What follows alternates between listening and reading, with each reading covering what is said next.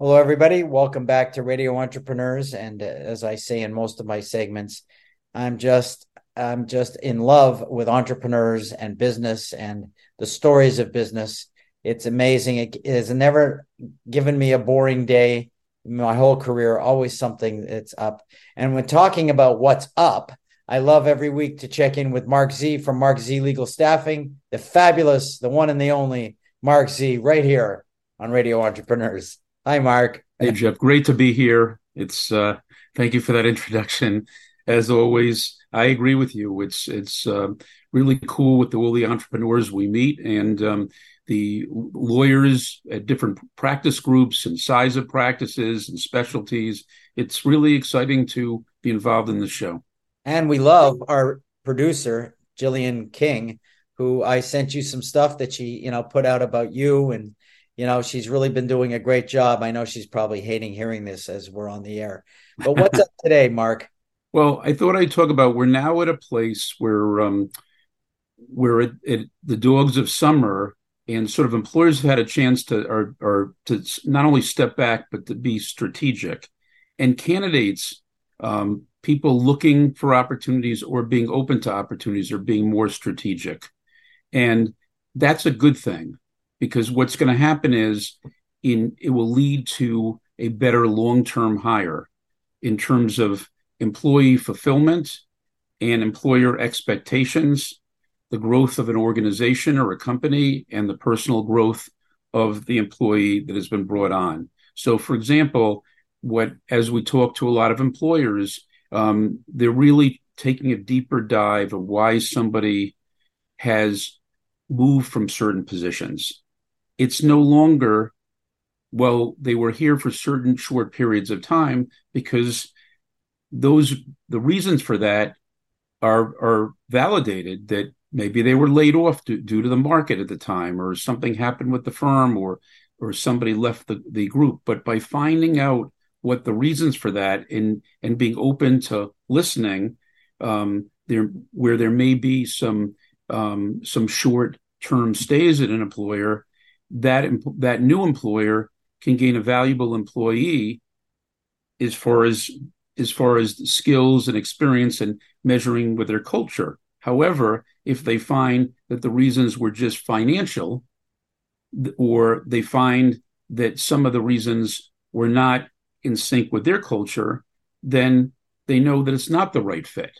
And the employers also will talk about the work skills that they need and the experience they need. So finding out what the answers are is really important.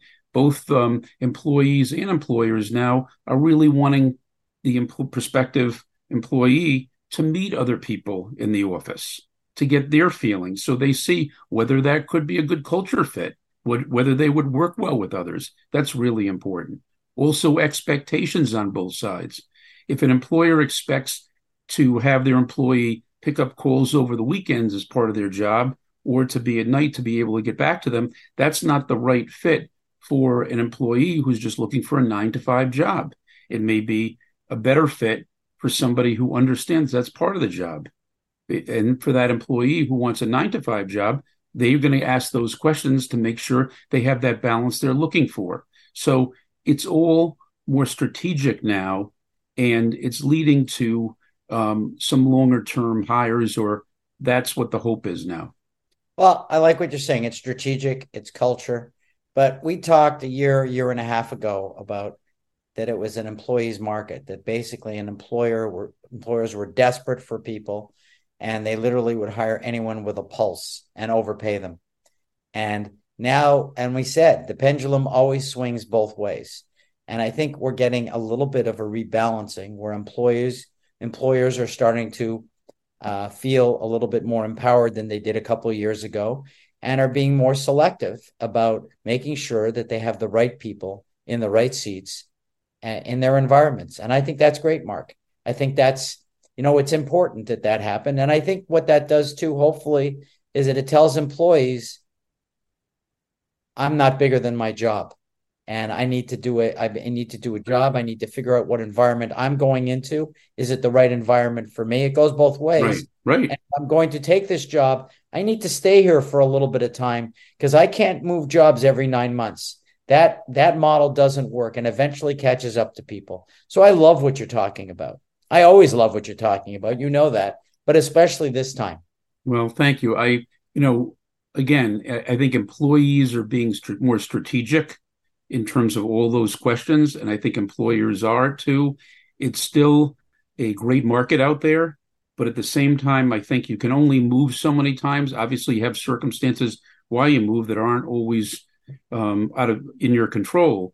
But at the same time, I think it's really a good time where there are a lot of great opportunities out there for employees, and employers now will be able to find people that really are looking for their type of place, maybe drinking their type of Kool-Aid that will lead to the right fit for both. And you always fit my model, so there's problems with me, not you.